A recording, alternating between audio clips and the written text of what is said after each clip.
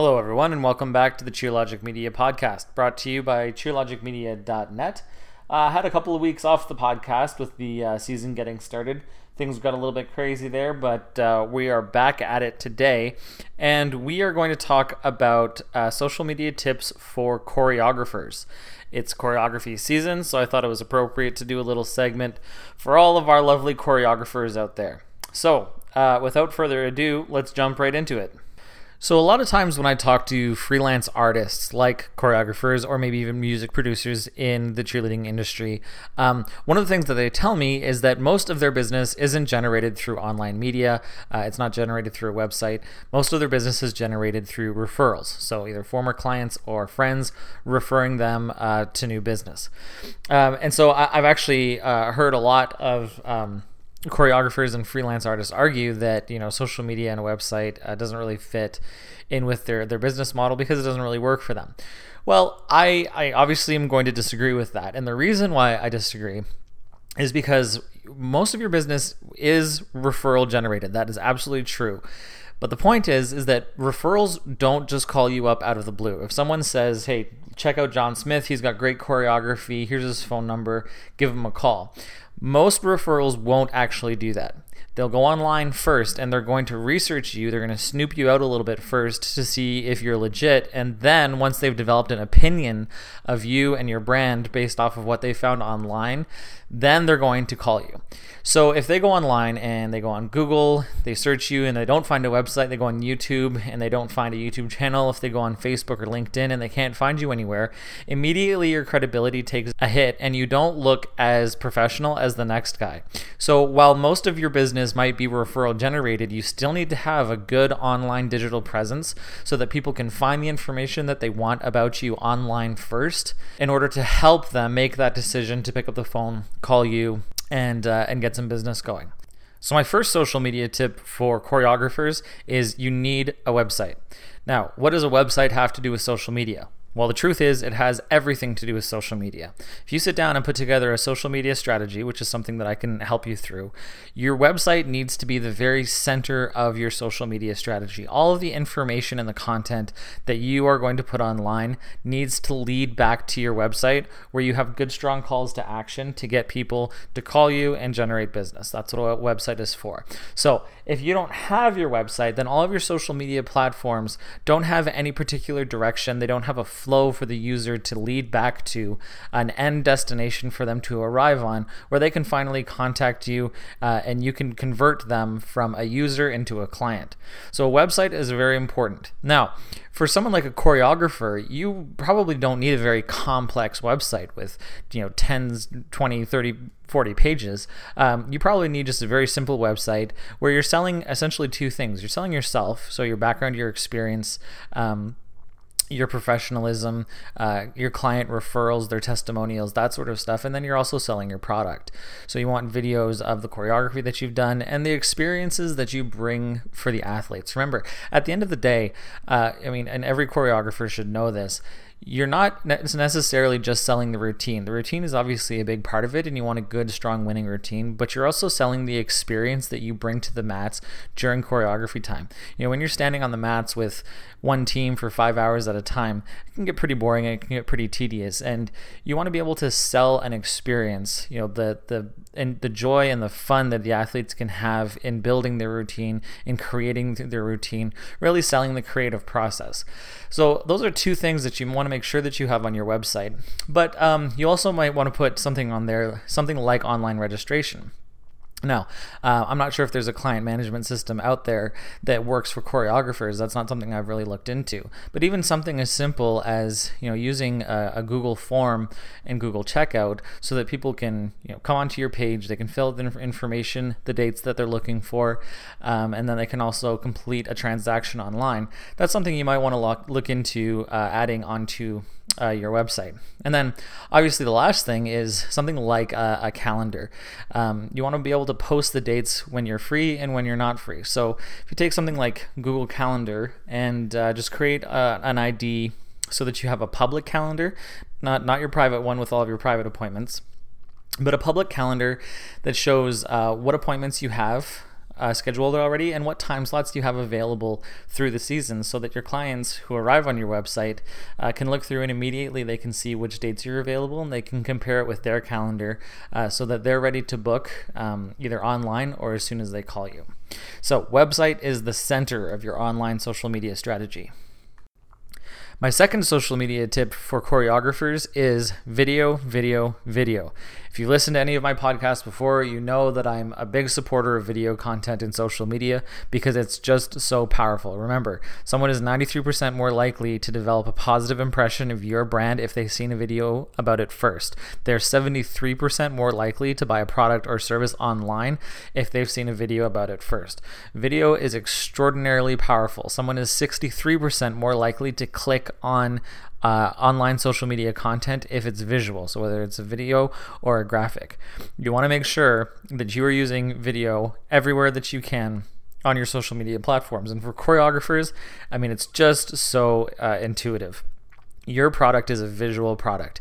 There's no way that you can sit across from a client and trying to explain to them what your choreography looks like using words or drawing it on paper. You have to show them video content. So obviously, there's some gym owners and there's coaches out there who wouldn't want the choreography that you just did, on a Saturday afternoon, getting out online before competition season. So you want to make sure that on a season-by-season basis, you're kind of tucking away some good quality video content that you can use the next season to show potential clients what your routines look like, how they feel, and the experiences that you have with athletes on the floor.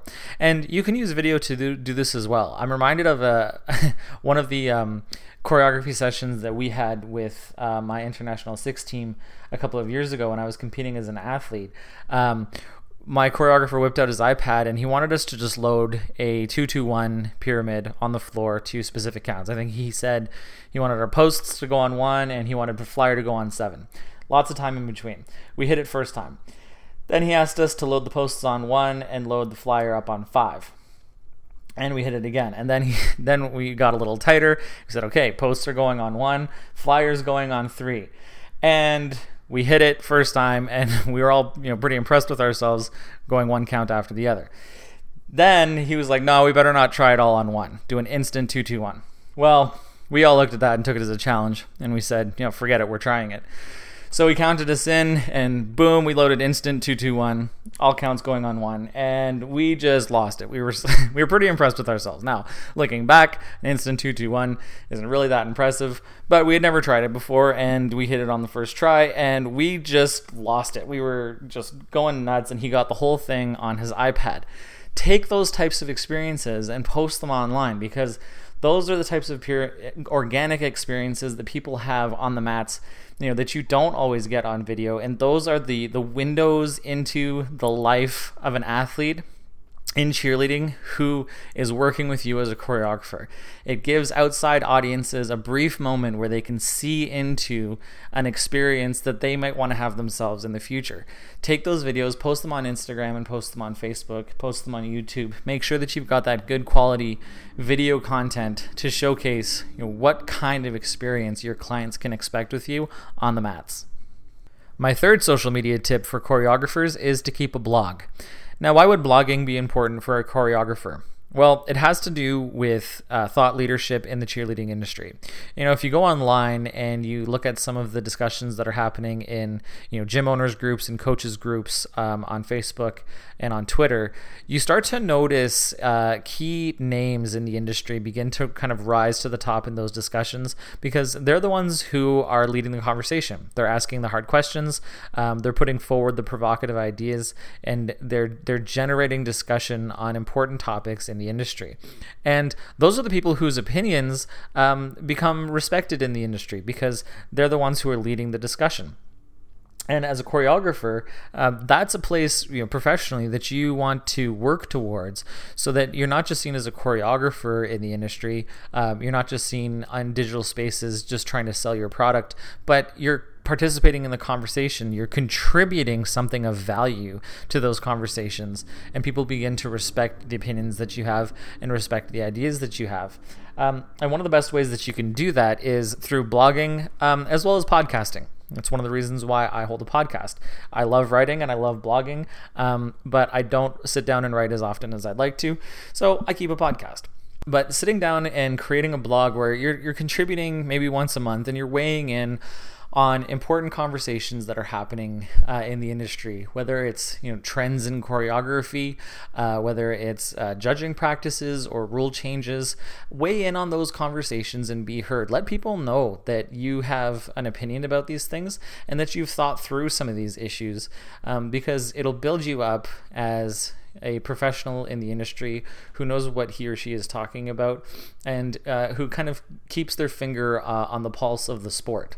So keeping a blog or starting a podcast are great ways to build up a brand of thought leadership.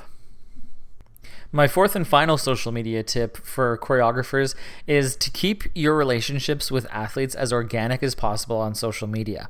As choreographers, you have a unique opportunity in that you have access to the kids from around the country, the continent, maybe even the globe, at the grassroots level of this sport. You have access to the kids that make this sport what it is.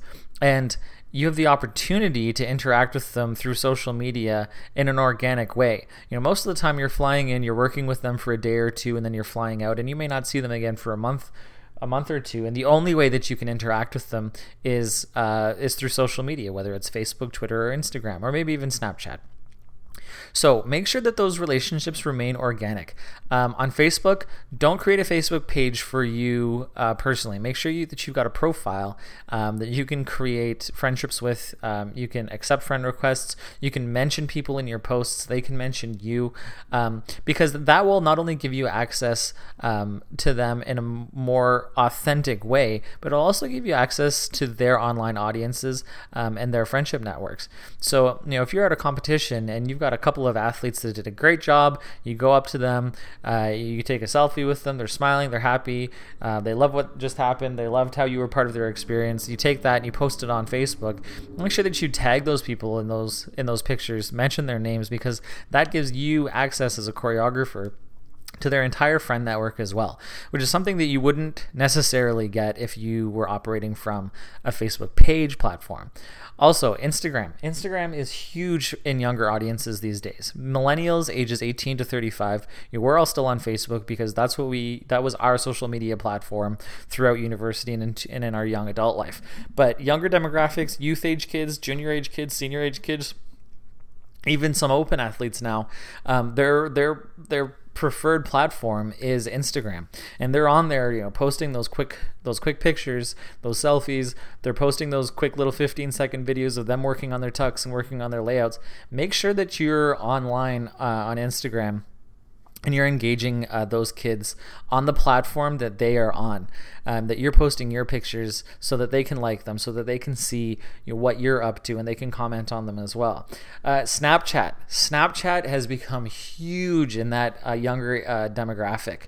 And Snapchat is a great way for choreographers to document their experiences throughout choreography season. You could create a fantastic Snapchat story just by posting pictures and videos of the things that you get up to as a choreographer, the people that you meet, the interactions that you have, the relationships that you build.